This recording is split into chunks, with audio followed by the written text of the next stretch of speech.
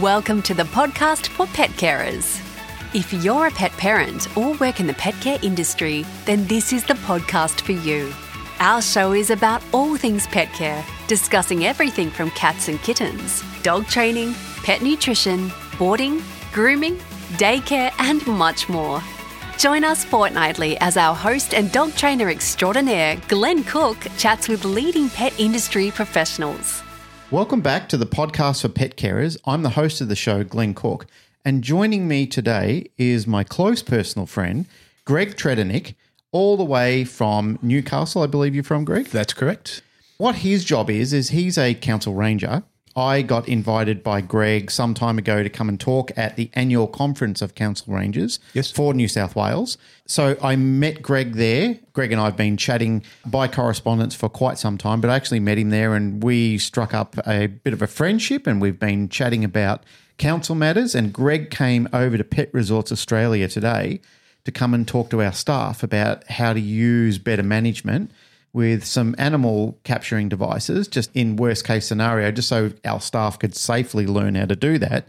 But what I'm going to do is I'm going to hand over to Greg now, and Greg's going to tell us a little bit about your career, how you started, and then we're going to start firing some spicy questions at you about how to not get yourself in trouble with council and any other things that we could think of along the way. Greg, welcome to the show. Thank you very much. Honour to be here. Oh, it's an honour to have you here, mate. So how did you get started in all this, mate? Take us back and sort of build your origin story about when you started in this line of work and fill in the detail. Like tell us a little bit about your learnings, your education and where you were then and what you've learned all that time and where you are now. Sure. I probably started a little bit differently than a lot of other people that are in the industry in that, and it's only from my mum and dad told me that I was terrified of dogs as a kid. Really? Yeah. Do you know where that came from? I actually don't remember being scared of dogs.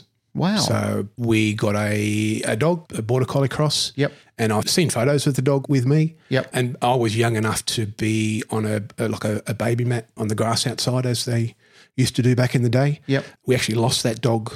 It was bitten by a snake about 10 metres away from where I was sitting. So that dog was a bit of a hero for a while. The thought that the dog had saved me. After that, I used to ride my bike to school and being on the 5th floor as I am now, it was a fair while ago, and the legislation around dogs was a lot different then. There are a lot of dogs running around. What does the 5th floor mean? I'm 50. Okay. So we're both on the 5th floor. That's it. Yes. Yeah. So, I'd be riding my push bike home and the local dogs, and I got to know them fairly well, the dogs would come out. I'm moving, so they're going to chase me. Yeah. Because that was what it was like when we were kids, right? Like Absolutely.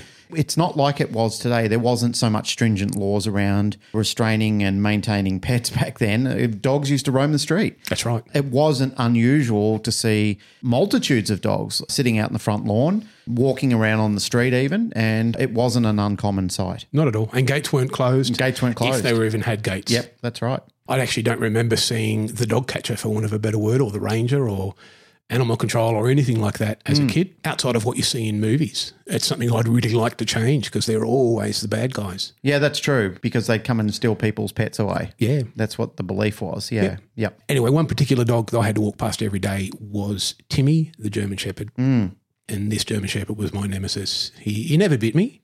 How could a dog called Timmy be your nemesis? He was probably a 45-kilo entire male German Shepherd. Yeah, he was a piece of work. Well, my nemesis was a German Shepherd called Carla, who bit me when I was a kid, but I had it coming. Long story short. Yeah. Well, luckily Timmy never bit me, Yep. but he used to like to chase me. Right. He took a rabbit of mine out of the backyard. Killed it? Yeah. Yep. Yeah, I saw him do. But I started admiring the breed. Yep. And admiring dogs in general.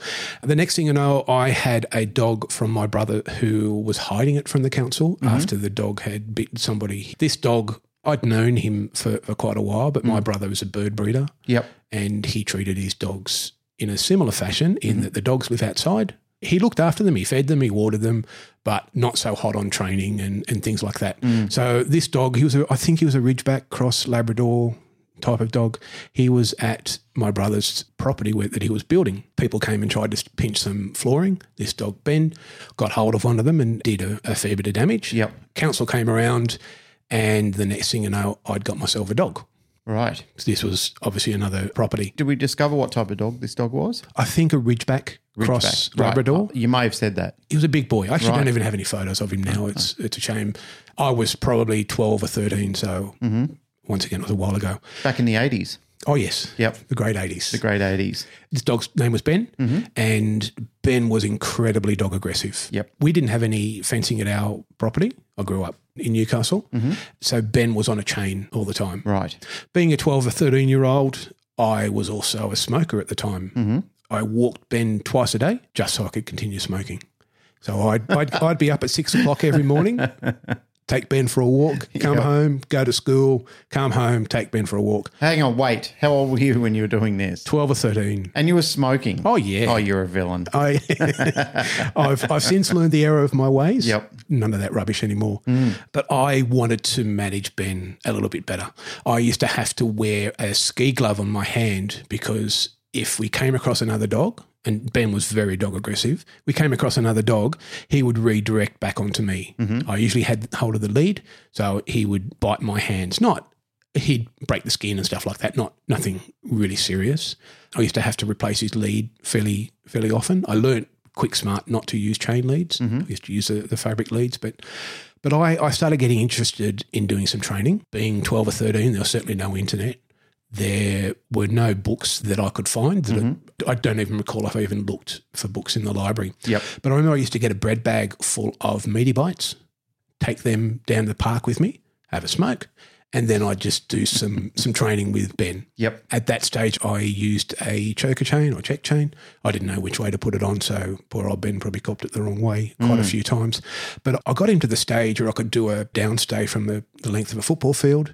He was beautiful heeling and things like that, and I really, really enjoyed it.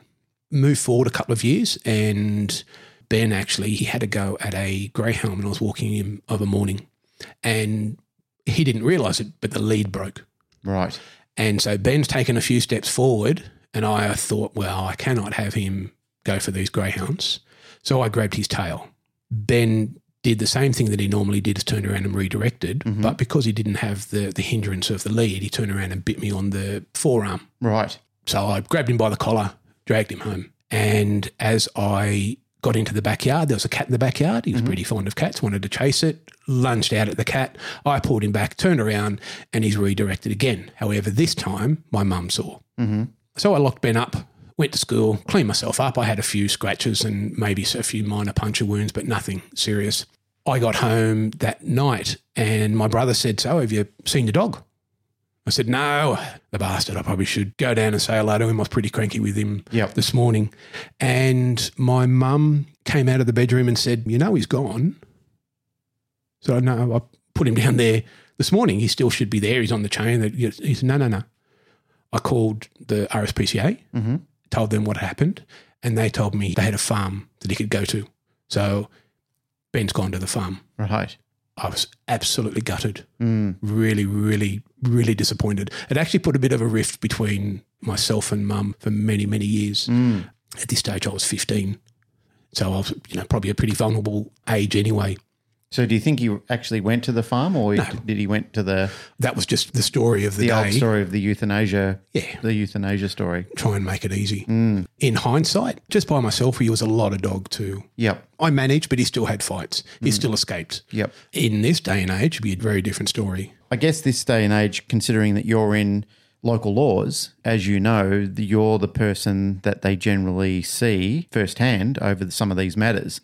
This is where it can start escalating and start to becoming a problem. As you mentioned before, Greg, you're here to paint a better picture of what local laws and council rangers actually do, because you can be painted as the villain in these situations. Like you can be the worst person to turn up, and it fills people with fear and dread. And I guess from my perspective of many, many years of integrating with local laws, council rangers, animal management officers, whatever they're called in each state, some of them are exceptionally good people and some of them are not. And it really boils down to their attitude and the way they treat people. To counter that as well, what I have said when I was talking at the conference is the council rangers are also dealing with some of the worst common denominators as well. They're dealing with people that continually offend. have dogs that are always at large, even though they give them chance after chance after chance.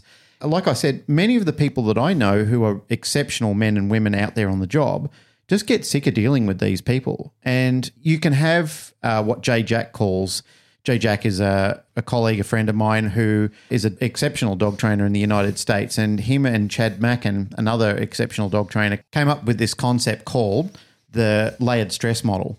The layered stress model predominantly is something that all of us have this threshold where we can tolerate a lot of pressure and stress in our life. And if it stays under threshold, you probably won't see it. Yeah. So it could be something that happens at work, then it could be something that happens on the drive home. And then if you get home and your partner says something to you and it takes you just above the level of threshold, you react and you respond then. A lot of people who work in local laws, even in law enforcement, is they can have a day where they're just dealing with awful people in all sorts of calibers. And then they might deal with somebody when they're just close to threshold, and that person might say one thing and they can see the worst variant of the animal management officer, local laws, law enforcement, council ranger, whoever they are, and they think, oh, this is a bad guy or a bad woman or whoever it is. But sometimes they just don't know the accumulative stress that you actually have to deal with on the job. And I've had the good fortune to sit down with many people who I know are good people, you know, who really want the best for the community and really strive to do the right thing by people, who try and educate, who try and communicate, who give people multiple chances. Again, they tell me these stories and you just think no reasonable person would tolerate that without some lashback, trying to say to them, okay, listen, mate, I've told you 3 or 4 times now. This is the 4th time I've had to come back. This is the 4th time this dog has been at large. This is the 4th time that this dog has pursued someone down the road. This is the 4th time that somebody's had to run away, or there's been a close encounter, or the dog has bitten them or something like that. And that's people being unreasonable. The other thing, and I don't want to monopolize this too much further, but the other thing that I often see is those people don't see themselves as the villain. They see themselves as the victim. And that's the bigger problem for people, is they don't realize that they're the problem. They're the one that's causing this to happen. They're the common denominator. Often people in that, remove the animal, they're the same type of people. They have problems with their relationships. They have problems with their friendships. They have problems at work, and they just don't see themselves as being the villain. They see themselves the victim. They see it that everybody else is the one that's causing them the problem. And that's the issue that you have to deal with in these circumstances. And you shake your head and you think, man, how many times do I have to tell you before something has to be done? And then when something does happen, they scream. And they scream blue murder. They literally light you up. They want to tell everybody on social media that you're the villain, you're the one that done the wrong thing. And their friends, being good people, they want to come in and support a friend, but they don't know all the catalysts leading up to it. They don't understand how many chances they were given, how many opportunities they were given, how many times they had to be spoken to, how many times they had their dog seized, all of these sort of things. They just don't know the backlash. So they immediately jump to their friend's defense, but they don't realize that their friend is the common denominator. Their friend or their family member or that person is the one that's causing the grief. They're the one that keeps focusing the wrong light back on them. Absolutely. Despite popular belief, rangers, local laws, dog catchers, I don't even mind being called a dog catcher. It's not a problem. Sometimes it's what you have to do. You have to catch dogs that are being a problem in the local community. And look, I've worked in 3 different states now, and it depends on which state you work. Yes. Usually determine what you're called, but even in New South Wales, rangers is the predominant name. Yep. But there's enforcement officers, there's education officers, there's all sorts of different paths. AMOs, yeah, animal management officer. Yep. That's what they're called in Tasmania. And I think that's probably the best descriptor. Yeah, because we don't, it's better than animal control because we don't just control. Our job is to manage. Yep. Similar to the good people that work for RSPCA or Animal Welfare League or those sort of organisations, they're animal welfare officers because they look after the welfare. But yeah, I'm a management officer. But in New South Wales, everyone knows a ranger. So, as I said, despite popular opinion, we're human as well. Yes. And there's stresses that we have at home and things like that.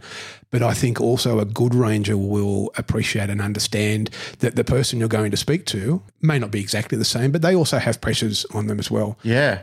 as well as the dog. The dogs that we go to see quite often can be living in a very ordinary environment. Sometimes it's from lower socioeconomic areas. They're not cared for as well as they should be. They're certainly not stimulated or exercised as well as they should be. Yep. And people see it as their right to own a dog, but they don't go the extra mile to properly contain it. And that's unfortunately when we have any interaction with them is usually when their dog's done the wrong thing. Geez, that's a really good point, mate. And I think it's something that people don't often think about is that people squawk about the right to own an animal, but that comes with an enormous responsibility because I think given the right to own an animal means that you also have enormous obligations to see the welfare of that animal through. Absolutely. I mean, God, there's so many dogs that have lived a disposable life just because it didn't suit the need anymore, because it was wrecking the flower bed, because the kids didn't want to pick up its poo or take its food out in the morning. There has been a plethora of terrible and very ordinary reasons that I know of as a dog trainer and somebody involved in animal behaviour, especially canine behaviour, that people have rang me up. And, you know, there's a lot of people over the years that have rang me up and tried to get me to sort out their problem for them. And as I said, no, this is something that you're obligated to resolve. And really your obligation should be to stand by the dog. And I know there's some people who've had terrible situations of physical harm and abuse to them by partners and parents and all sorts of things where they really can't help it. They've got to flee. Yeah. And there are situations like that which are genuine. They're absolutely genuine. I've sat with people on multiple occasions and those people I will help. I will stretch my neck out for them. But people who are just being a little selfish, a little lazy, they won't even try and rehome the dog themselves. They're trying to palm it on to somebody to say, oh, can you sort my problem out for me? One of the most popular things they do is ring and say, oh, I've got this dog, it's just wandered in. Yes. Within seconds, because the first thing we do is scan the dog. Yep. We read the microchip. This dog has just wandered in, yet the microchip tells me it lives here. Yep. What's going on? Or even the same surname or things like that. Different councils work differently. I'm in the Hunter Valley, a council in the Hunter Valley, and we have a contractor that does all our pound work, looks after the dogs, and they are experts at tracking down the owners of dogs. It really, really impresses me how good they are. And the majority of, not the majority, but the number of dogs that are actually owned by the person that's saying that they're found at roaming and stuff like that is really alarming. And that's probably a reflection of times being tough. It's probably a number of things why that is happening, and it's quite sad that it is happening. I think there's a lot of pressure on welfare agencies as well to try and deal with the influx of all these animals. People are blaming COVID and things like that. I don't know about that. I think something more needs to be done. I don't know if having more spaces for them is the answer. I think education needs to be vastly improved.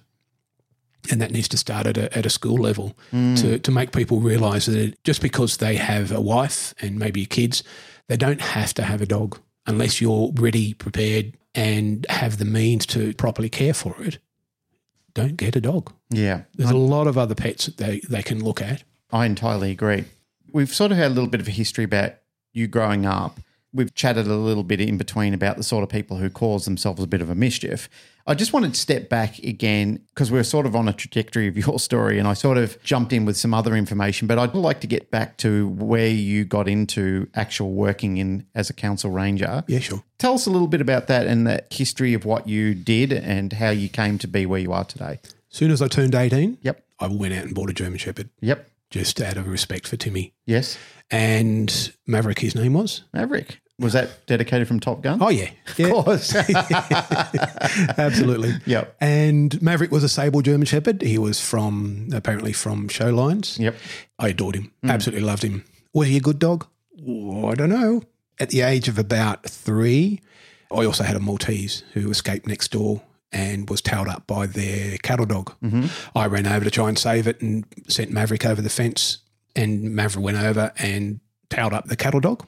So everything that you tell other people not to do now, you did when you were a youth. Oh, yeah. Yeah. Yeah. Sounds it was all right. Sounds like everybody who was a youth. Yeah. The owner of the cattle dog came out, saw my Maltese, who was fairly badly injured, and actually tripped over and landed on her and when she was trying to pick it up and grabbed it. Mav saw the Maltese scream and thought, oh, well, somebody else was hurting it. Dad said it was okay to towel up this cattle dog, I might have a piece of her. And this lady, she was a fairly large lady. He went over and grabbed her on the shoulder and picked her up and shook her around like a rag doll. He did a fair bit of damage to her shoulder. Yep. Called him off, went back. Within a week, the police were knocking at my door. And within a month, I had a summons to go to court. I was 18 and there's no way in the world anyone was going to take my dog from me. Yep. I got pretty desperate. The police were seeking a destruction order. Yep. And so I went into a bit of a panic, picked up the phone book, and within a kilometre was a dog training company, not very far from here, actually. Oh, this was in New South? Yep. Yeah, it was just, I was living at Box Hill. Right. Yep. So, I know where Box Hill is. Yep. Just near there was a dog trainer. So I went down there, told them what had happened, and they said, yeah, we can fix him up. You need to put him in here for 2 weeks. I did that, and I went back and I got a different dog, and I was blown away. At that stage, I wasn't working. I was getting $93 a week on the doll. Yep. I was giving 50 of that to the dog trainer to give me an hour private lesson every week. Yep. Just to keep Mav trained up. He offered to come to court with me and all sorts of things. I ended up going to court. I had a friend who got me a solicitor who appeared on my behalf for free because of the work that had been done with Mav, because of the reference as such he got. Yep. I got off with a warning. I had to pay a fine, a couple of $100 fine and things like that, but I got off with a warning. Yep. And it would be very different nowadays. Absolutely. Absolutely. But I kept up with the lessons because I just enjoyed it. The guys that were the trainers were ex-RAF dog handlers. They were actually still in the RAF when they were doing it. Yep. And they had a security company. So I would go down for my private lesson and then say, oh, look, I've not got anything else to do today. Can I hang around? So I'd hang around and I'd clean some kennels and move some dogs and things like that. In the end, they said, look, go and get your security license. We'll give you a job. We've seen how you work. You got good ethics and things like that. So in those days, it was a weekend course to get your security license. Yep. I came back. They gave me a gun to strap on my hip and said, here's a dog. Yep. So I got quite a legal ex-RAF dog.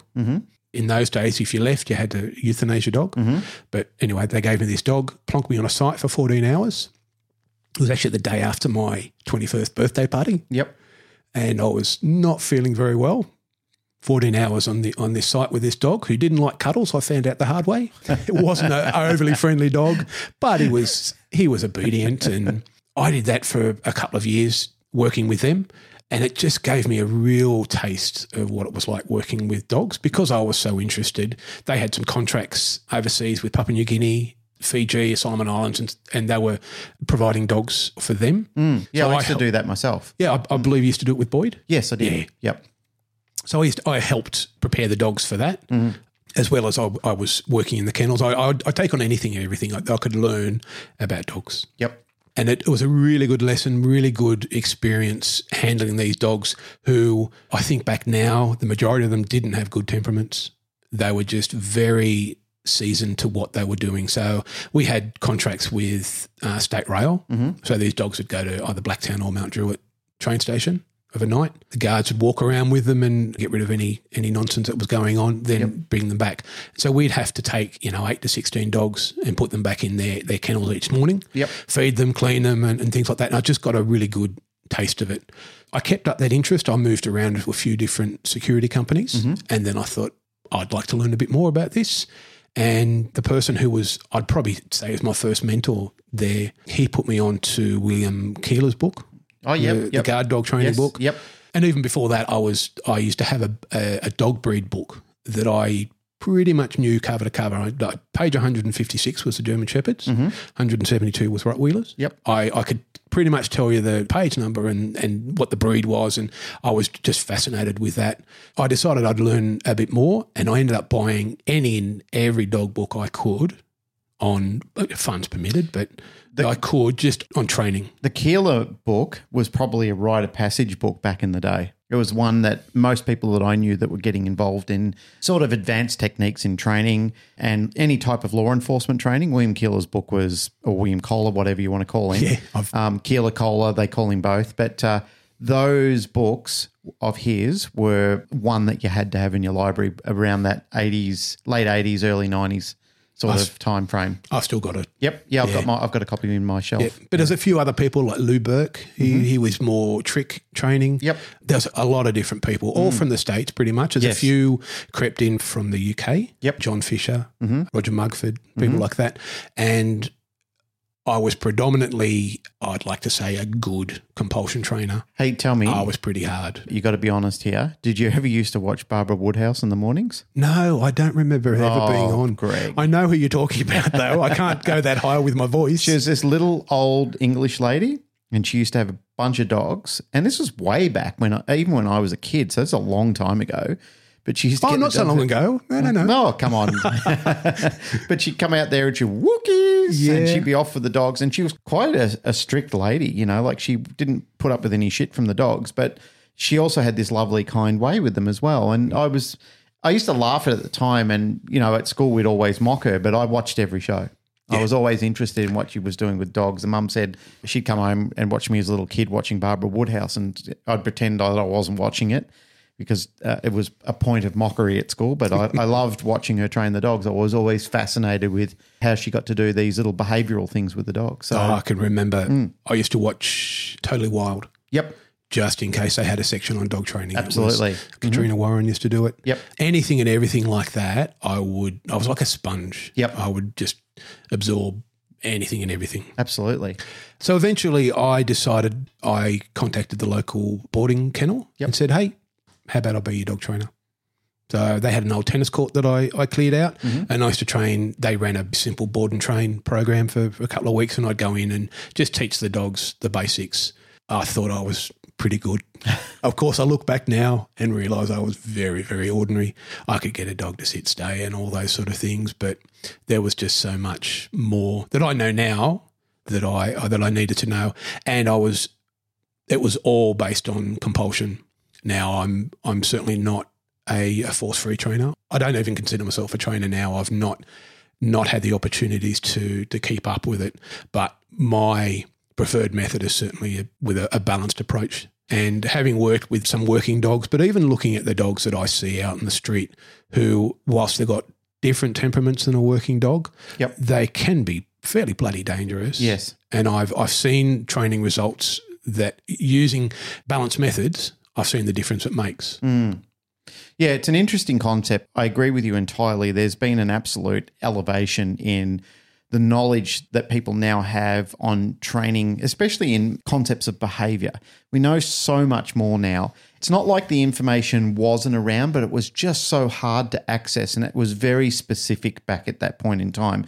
So the only real reason that people would learn about Skinnerian conditioning through B.F. Skinner or Pavlovian conditioning or anything like that was you were either heavily invested in training, heavily invested in training, you're a scientist, or you were involved in psychology and behavior, because that was part of the behavioral knowledge group. So that was usually withheld for that type of person. So there were smatterings of it about, and a few people such as the Leerberg series and many of the old VHS tapes that we used to get from the United States, they would talk about these concepts and we'd start learning about it. But I don't think it really became as apparent as it was for many people until Stephen Lindsay started to write his books, The Handbook of Applied Dog Training and Behaviour, and people really started to digest the information on there. That was the most intensive series of books that I've ever read on training and behaviour in my entire career.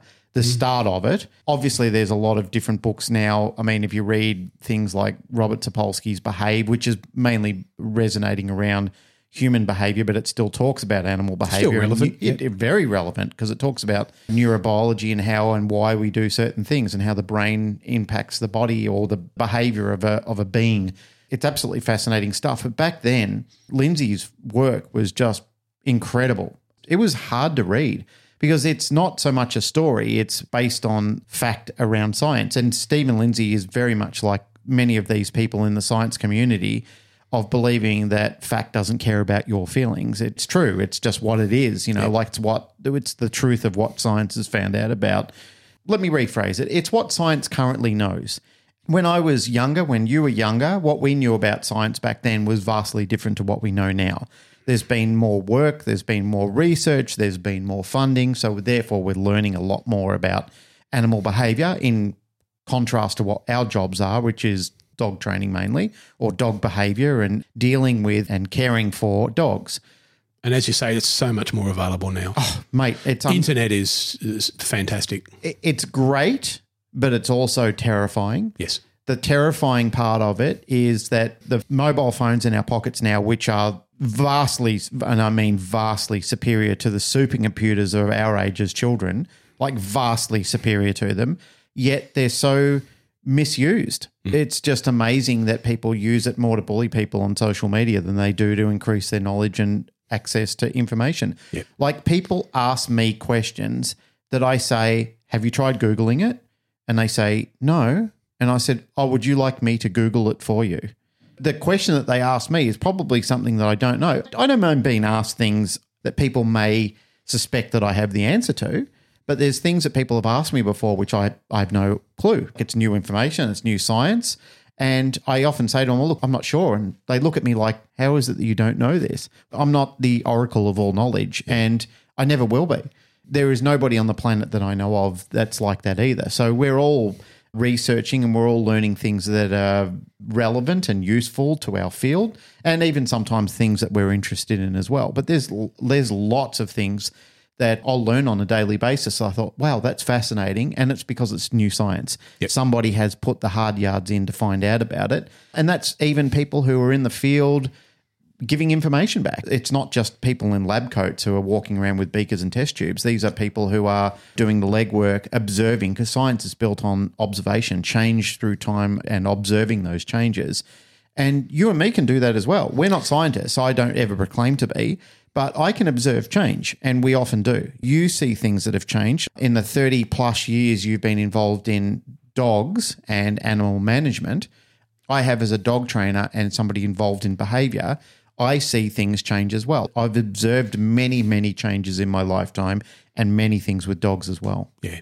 Many, many changes. Absolutely. I agree with you what you say there. You don't need to be a scientist to come up with new concepts and develop new techniques. You look at the likes of Bart and Jay and Larry Crone and all those sort of people, that the work that they've done, especially Bart. Yeah, that's Bart Bellin too. Bart Bellin, because sorry. There's many people who listen to this podcast who won't know who he is, because he's a dog trainer from Belgium he's a master of training in dog sport and a particular type of dog sport. He has his own, him and his wife Michael have their own registered dog training title called Napopo.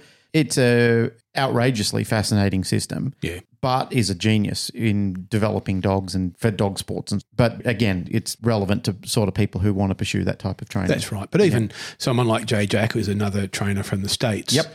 I've learned a lot watching his videos just on managing dogs. He specialises in a lot of the bull breeds. Yes, he does, and has helped a lot of rescue facilities across the world with managing many of the dogs that you and your colleagues are addressing. On a daily basis. On a daily basis. I remember I didn't see my first Staffordshire Bull Terrier until it was about 1996, 1997. Yep.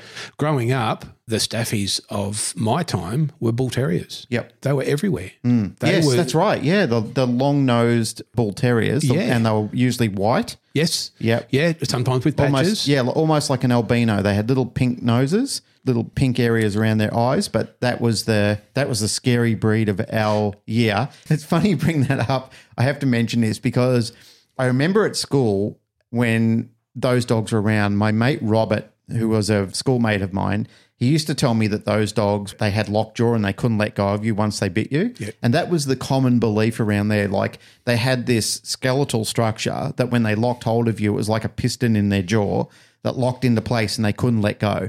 As I found out and as we grew to understand the biology and the anatomy of dogs, that's physically impossible. Exactly. It's just about solid jaw strength. And when dogs hold, they just have this capability. It's like somebody giving you a firm handshake and squeezing your hand.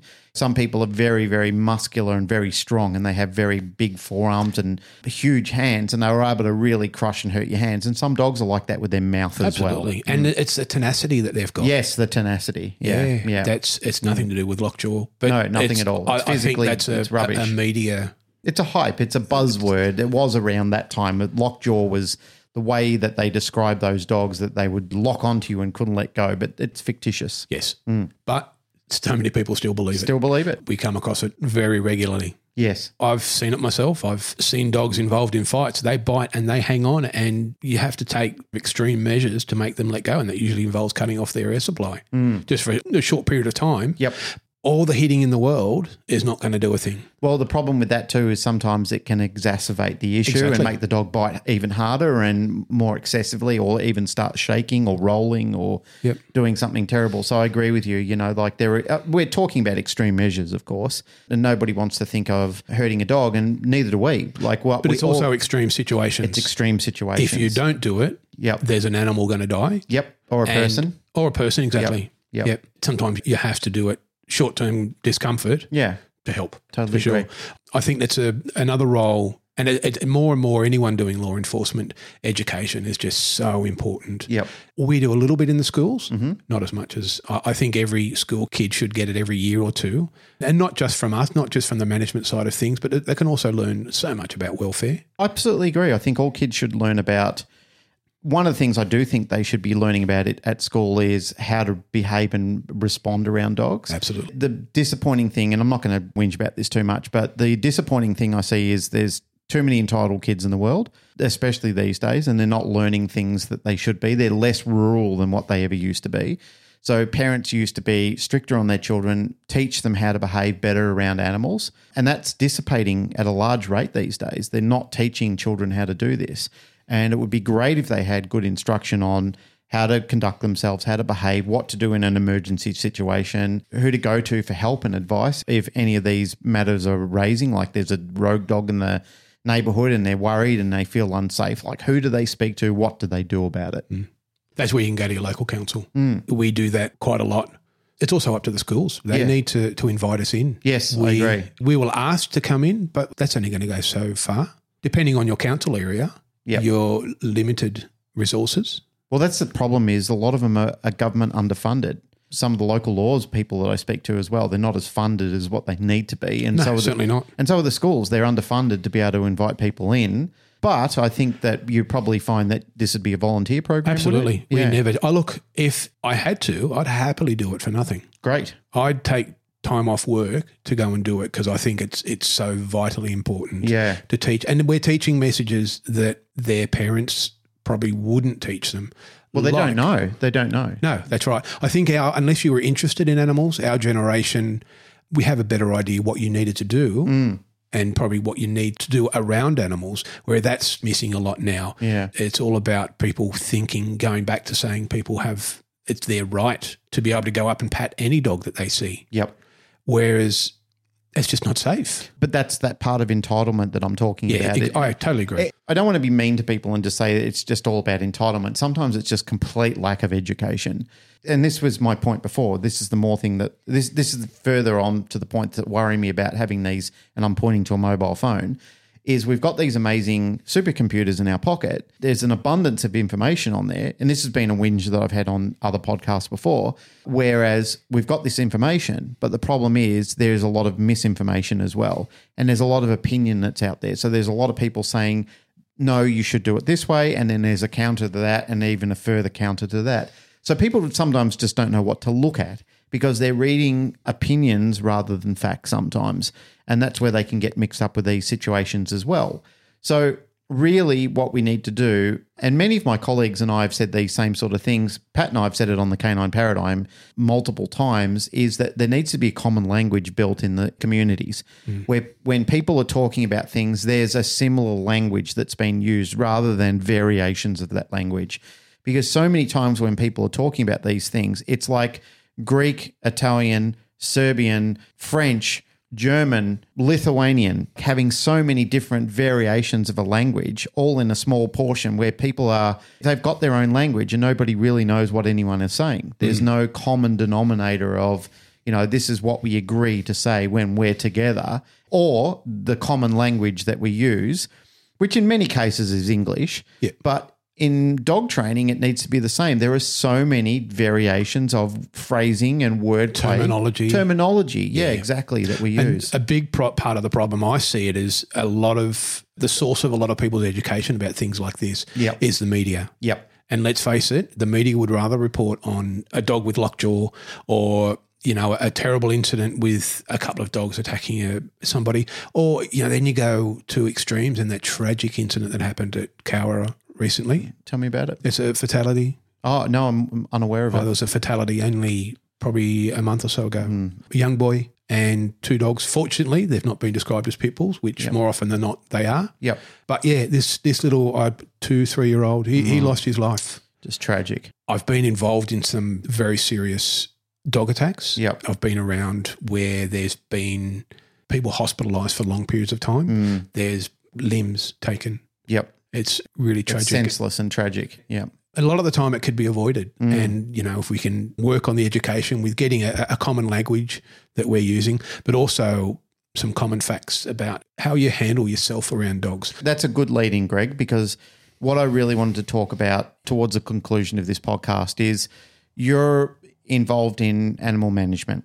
Tell people out there how they can reduce having them impacted by somebody in your position, which unfortunately you're out on the road, patrolling, you and your colleagues. How can people stop this from happening to themselves? It's a shame. We don't even do a lot of patrolling nowadays. We just do responding. Yep. We get a phone call, there's been an incident. We go to that. One of the best things people can do is realise that not every dog wants a pat. Yep. Stop patting strange dogs. That's a great piece of advice there.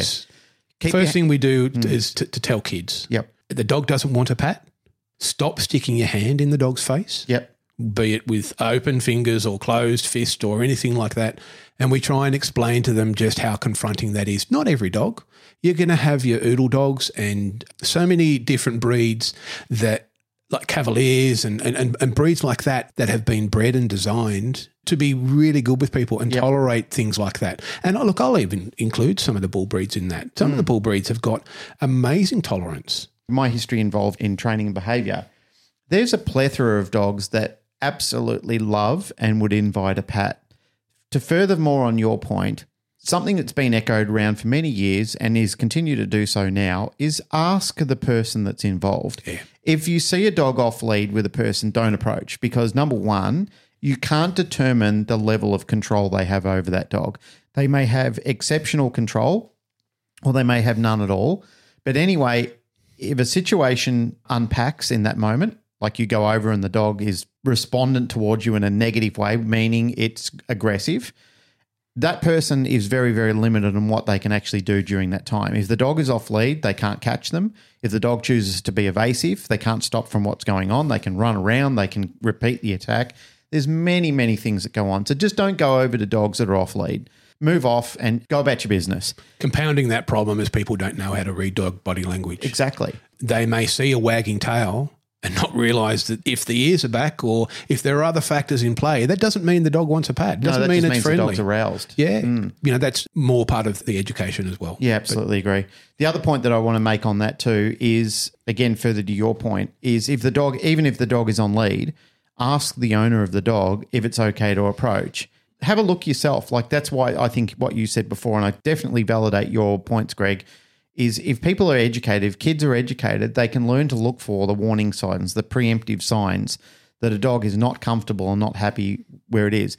On the other side of the lead, this is the message to the people who own those dogs, is don't assume that your dog is always friendly with everybody else. Don't assume that it's okay and the dog isn't staging itself to bite a child or bite another bystander that's coming by.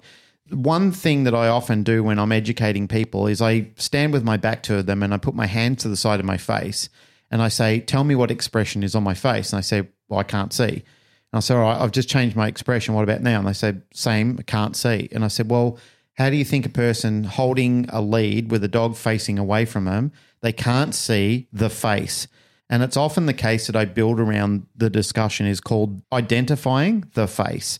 So there's body language as well, which is crucial and it should be known, but sometimes the face just cannot be seen by the handler. Absolutely. So there is a lot of assumption made of how friendly or not this dog is because they can't see the face. Automatically there is an issue right there in front of us that we can't see what the dog looks like while it's sitting there with its teeth up and the dog is prepared to launch towards the person on the receiving end of it. So that could be avoided quite easily. Yeah. And don't think you have to pat every strange dog. Yeah, but yeah. also equally on the other end of the lead, don't be afraid to tell people, no, my dog doesn't like to be patted. Yep. You're I probably agree. going to offend a lot of people doing that. Big deal. Better than going to court. Absolutely. Yep. You don't want me knocking on the door. No. And it happens. Yep. And look, under legislation, there are some defences for incidents like that, but you're going to have to prove it to me. Yes. And not that we take a lot of notice of what the dog's behaviour is, because we're not – the vast majority of rangers are not trained behaviouralists or have a good knowledge of dog behaviour. Your talk at the workshop that we had recently was, in my opinion, probably the best talk we've had there on dog-related behaviour topics. Thanks, mate. I really appreciate that. Oh, it was really, really good. I really welcome the invitation to come and talk, and it was only short. I only got to spend a short amount of time doing it, but it was great that I got to interact with the group. It was really lovely to see majority men, big burly guys in the room, and it was great to see how receptive they were and the questions they had. There wasn't a lot of questions during the presentation because, again, it was a short window. But as I was moving outside and we were having some refreshments, people were coming up and asking me questions and talking about dogs and even shaking my hand and saying thank you. It was informative. And that was really great for me to know that it resonated with what they wanted to hear. You gave us some information about drives and different types of aggression and things like that. That is vital information for us to know because we have to make some decisions that at times are really tough, are very, very hard. I know I've made some decisions that have resulted in the death of a dog. Not directly, because under New South Wales legislation, we don't actually have that authority without going to court or without other things in place. But a first-off offence, a dog bites someone and the person gets a couple of stitches or stuff like that, depending on the council. But you are very lucky if you don't get away with a dangerous dog order. Yep. So let's talk about that, right? Somebody's dog has bitten somebody. A council ranger has turned up on the doorstep, which is what they're called in New South Wales, and they are literally reading them the riot act about then. They're probably doing a little bit of investigation. Is that fair to say? Absolutely. It's all about investigation. Right. We'll investigate the same way that a police officer will investigate. Yep. We are bound by the same rules of evidence and things like that. A good ranger will recognise that we're not judge and jury. Whilst we have to make a decision on what happened, it's partly based on opinion.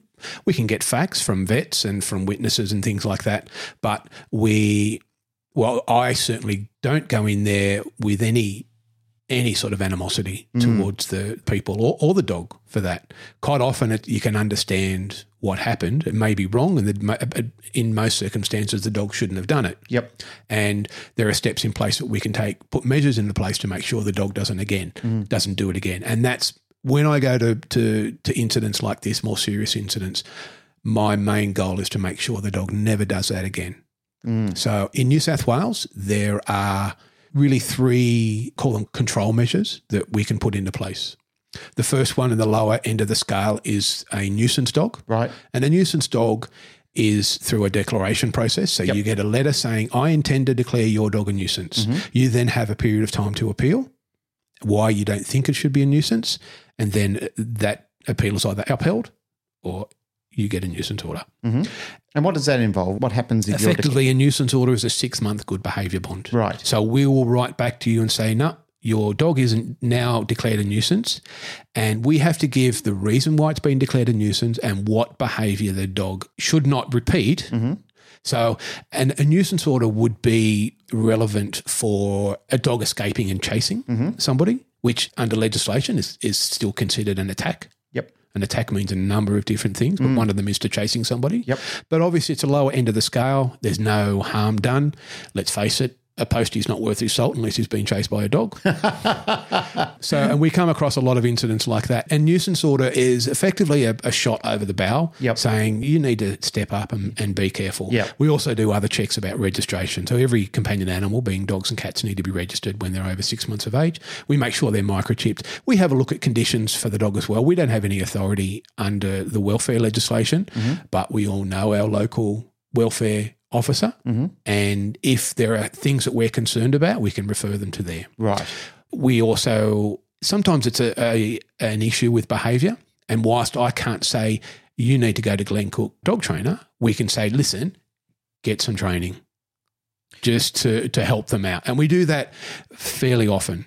So effectively, when this happens, you've blipped on the radar with local council now. Exactly. Right. And it stays on the dog's record.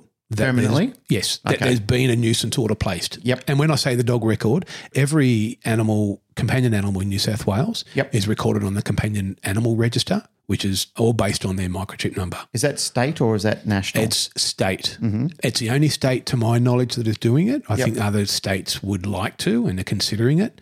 New South Wales have had it for 20-odd years now. It's great. Having worked in Tasmania and Victoria, New South Wales having their own state register is really good. So is that transferred from state to state if the dog leaves the state? Yes, it can be. Right. Yes.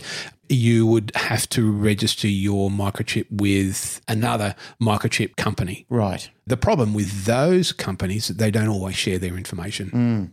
We did a count a couple of years ago, and I think there are about 22 different companies, and there's probably a hell of a lot more now.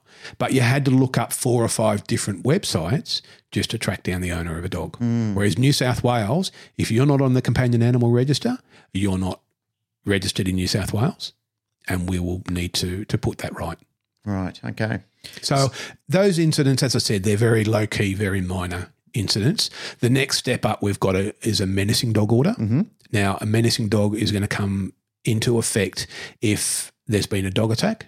So it could be a chase, it could be involve an injury, but it's not going to be a serious injury. Mm-hmm.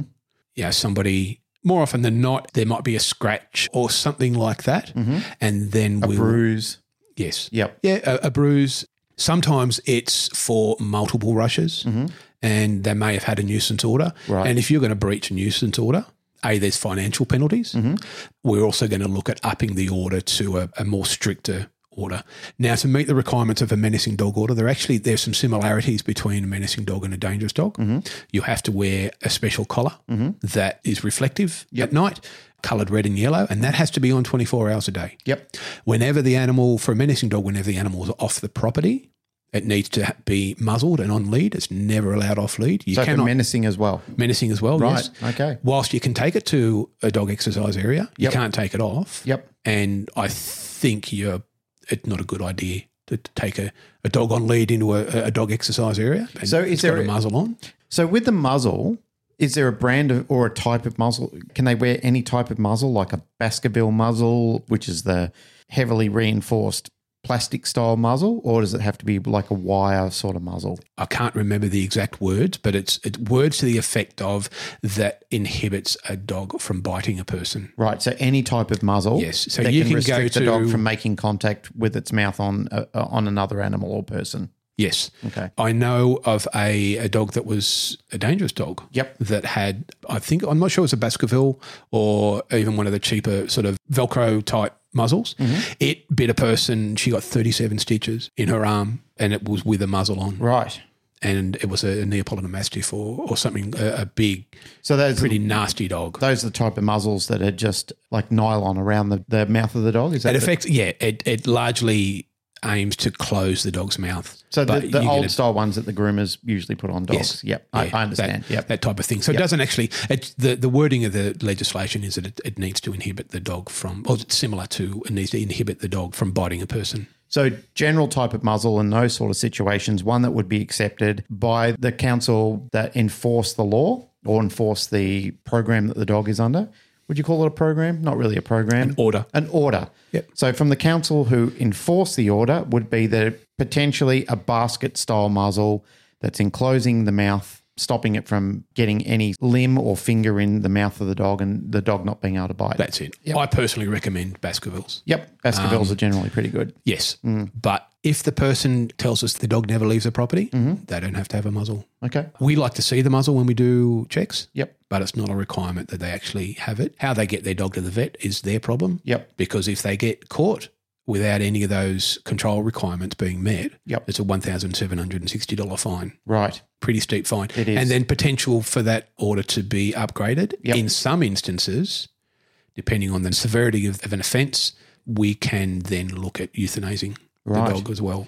Now, the other thing which you and I and my staff were talking about before is that if that dog needs to leave the property and come into boarding which we do, they have to notify council that the dog is changing address. That's correct. The dog needs to be in an escape-proof area, which boarding kennels should have anyway. That's part of the deal with boarding kennels. But I think it needs to be even stricter for a dog that's been declared dangerous, where it cannot even jump out or bash through the gate or the fittings or anything like that. Like, the dog needs to be contained. And then if the dog goes out into the yards to exercise, the muzzle must be worn. And it needs to be held by hand. Right. And on lead. And collared. And the collar, the collar needs to stay. Yep. There needs to be signage up warning the people that there's a dangerous dog there. Yep.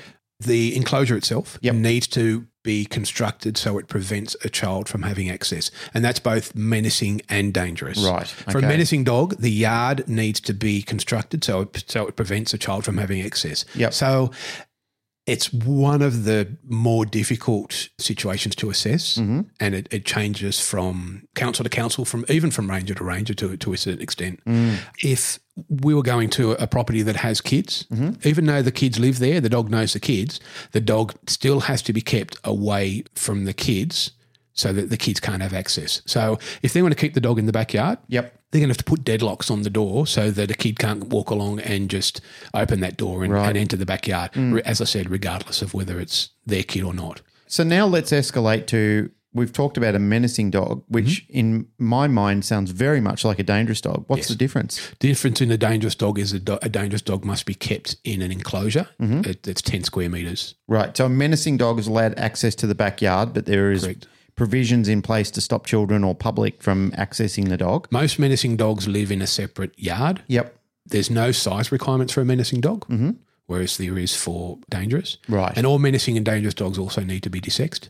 Right. Okay. Which causes a lot of people a lot of upset. Yep. Understandably, I think. Especially if it's a pedigree dog and it's been used for show or stud or something like that, that would alarm them. We have, in some instances, we've had to seize dogs that the owners refuse to have them desexed. It's really rough. It's not one of my favourite things. You often have to go with the police. Yep. There's often a lot of angry interaction from the people, and it upsets people. They'd be emotional. Yeah. They'd be emotional. Yeah. And the whole point of having this discussion, the whole reason for bringing you in is not just because you're a good guy, is because I think what people need to know is you bring this on yourself. And it might not be deliberate. You might not have done it deliberately. So I know there's been cases where people have let their dogs out of the backyard, tradesmen, friends, family, whatever it might be, and the dog has got out of the backyard. Or sometimes the dog has just managed to escape the backyard. It's just bad fortune. A tree comes down across the fence, whatever it might be. But the problem is the dog still has no social construct of how to behave itself when it gets out into general public. A lot of the time the dog's never left the yard. Right. And that's the thing, is the dog then pursues, it chases, it catches, and it does harm, or it freaks somebody out and they fall over and hurt themselves. It follows its instincts.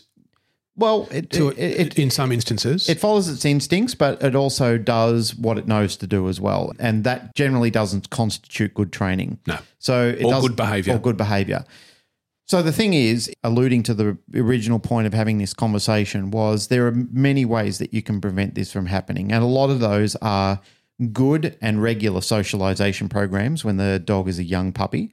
And even continuing through the majority of its life, is that it's still exposed and it's taught how to deal and cope with a lot of varying stimuli in the environment, and including up to children and other dogs and other animals, cats and everything like that. So the dog has a large array of acceptance of many of these things happening, and making sure that the dog is doing or is involved or enrolled in some form of training. That if the dog is at large, instead of the dog believing... There's a clip that I put up regularly for everybody, and I showed it at the council thing, the Fenton film clip. It's called, the film clip is called Jesus Christ in Richmond Park. Yeah. And long story, it's great. I'll show everyone. Everyone has a laugh, but there's a lot of seriousness behind it as well. To talk about the clip, it's in a place called Richmond Park in the UK, and the guy is filming a pack of deer or a herd of deer or whatever you want to call them. While he's observing these deer, he can hear this guy yelling, "Fenton, Fenton, Fenton," in the background. And this squat little guy is running down a field chasing after, looks like a little Kelpie cross or something like that, which is gathered up almost every deer in the park. So it's probably about 50, 60 head of deer, and proceeds to run them across a busy road that's splitting the park in two. and all the traffic have to stop. And everyone has a laugh when they see it because this guy's running down the field, calling out for Fenton and yelling Jesus Christ at the top of his lungs.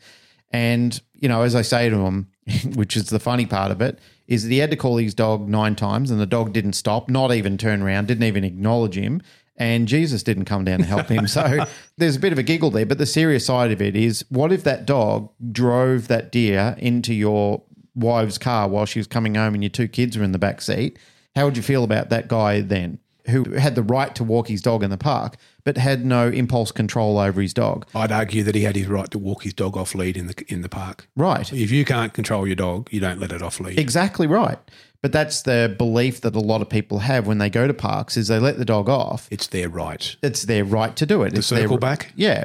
The problem then is, what about the lady's right with the 2 children to get safely from A to B in their vehicle and Absolutely. not have 50 deer crossing the road because your dog chased them down the road? And this is what happened in this film clip. So it's called Jesus Christ in Richmond Park. You can watch the film clip yourself. Yes, it's a bit of a giggle watching it, but there is a very, very serious side of it. The other serious side of it is, what if the dog caught one of those deer and mauled it and killed it?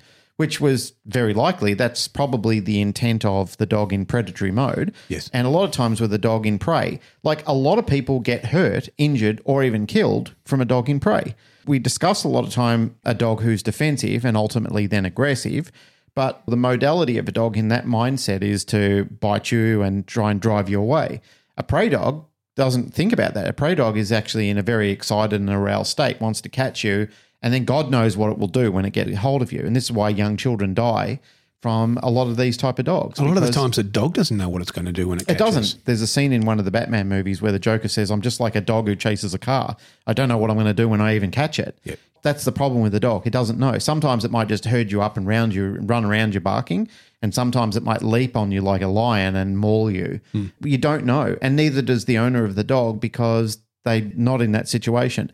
But that is a really good video, and I use it as a behavioural case study for people to look at after they're done laughing at it, to look at and say, my God, that is a terrifying thought, you know, because it actually is a terrifying thought to watch what could have unfolded in that moment. Absolutely. So many different things. Look, even to not quite as tragic as a person living their life, but the deer could have even just run into one of the cars. They got a broken leg. You then have to deal with that. So it's really going to be a good outcome from something like that. Yes. But going more on what you were talking about with people needing to properly socialise their dog and train their dog and do all those sort of things, I go one step further and saying, you know, if you've got a dog that has some issues that perhaps you can't resolve, perhaps you don't have the financial means to get a dog trainer in to be able to resolve them, you don't have the knowledge, even though you can find all sorts of things on YouTube, sometimes it's not going to happen for you, it's not going to work for you. Exactly right. But that's where you need to take the steps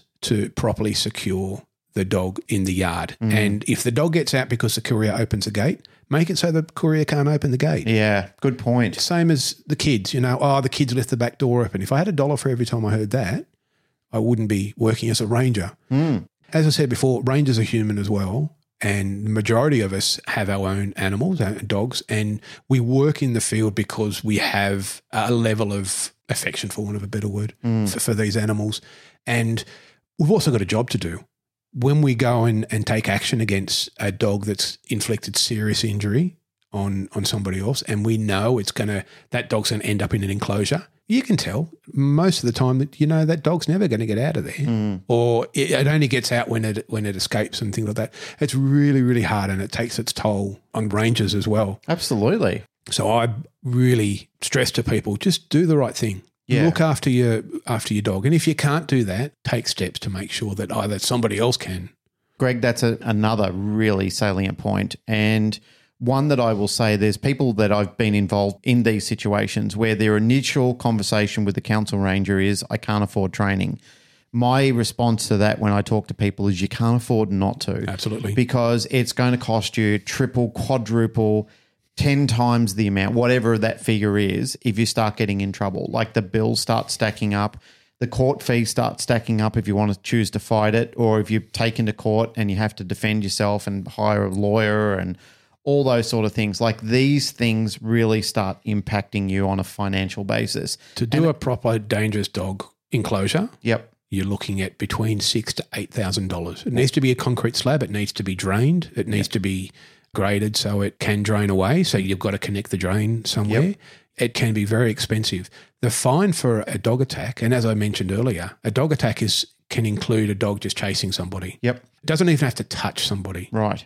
But the fine for that is $1,320. Starting at or? Yeah, starting at. That's what a ranger can issue on the spot. Yep. We're going to take it to court. You're looking at the thousands. Yep. If you have a dangerous dog who has already been involved in an incident to be declared dangerous, it offends again, the owner can be looking at jail. But not equally on that note, not only the owner, and this is a warning for the people that board these type of dogs, there's also a separate offence for the person in charge of.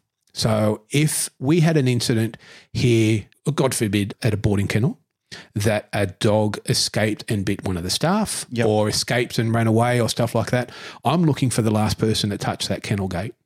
Why wasn't it secure? And I will give that person the relevant fine. Yep. Or in some instances, they could be responsible. If it's a dangerous dog, they could be responsible. Their actions could be resulting in the death of the dog. Can also go to jail. Yeah, well, that's the other. Wow, yeah, that's a huge escalation. Yeah, so a dangerous dog, second offence. Yep. That's one of the penalties. I've never known it to happen. But it's there. And you get the wrong magistrate on the wrong day. Yep. Who was, even perhaps been involved in a similar incident. I know it happens with welfare cases. Yep. It's only a matter of time, I think. Well, don't be that person. Absolutely. Hey, Greg, I just want to thank you very much for coming in and talking to us about this, mate. It's fascinating. And, we've talked for a little bit over an hour already, and we could probably fill another hour with some of your experiences. So we might get you back at some stage to maybe talk a bit of a case study and so forth. So I'd love to. Mate, I really appreciate it. I also appreciate you because I know that you're out there and you're one of the people in animal management as a ranger council officer making a difference. You're educating people. You're a very compassionate person and a passionate person about doing the right thing. And I know that people like yourself aren't out there to cause a mischief for people and to bring strife to their life. You're actually trying to improve community standards, stop people from getting harassed and injured by people's rogue animals. That's really fair to do. And I think that if you do get the opportunity that you do have a reasonable person from animal management turning up to your doorstep and they're trying to work with you, well, work back with them rather than give them heat and start talking to them aggressively and being difficult with them. Listen to the instructions that they're giving you, because I've met and I've worked with animal management people in many different states, and some of them have been the most fantastic people and the most fair people I've ever worked with on the planet, and yet they'll come across people who immediately get their back up and immediately are rude, vicious and violent towards them. And as Greg said, he's only human, and so are many of these other men and women who are out in the field. They don't deserve that sort of contempt, especially when it's you and your pet that's at large and has caused the problem. Sometimes even just an apology will get this through. Like if the other person who's been impacted, if you work with the council officers, apologise, take steps, get involved in training, many of these things can prevent harm from happening. Greg, thank you very much, mate. Loved having you on the show. And as I said, you're just a wealth of knowledge with these sort of things and a go-to guy for many of the things that we can do to prevent problems with our animals at large. So don't do it. Just don't do it. Absolutely. And then you won't have to hear from Greg other than for helping and educating the community. Come and say hello anytime. Yes. Greg Trednick, thank you very much for coming on the show. My honour. Thanks very much, Glenn. Greg also mentioned before about training and behaviour. That's our sponsors of the show. We've got petresortsaustralia.com where you can go and board your animal safely. And we've also got Canine Evolution. That's the word Canine Evolution, one word, .com.au, where you can go along and train your dog and prevent any of these things from ever happening and stop people like Greg from knocking on your door when he really doesn't want to. So thank you once again, mate, and thank you for listening to the show. We really appreciate it and look forward to hearing from you or educating you on our next episode. Bye for now.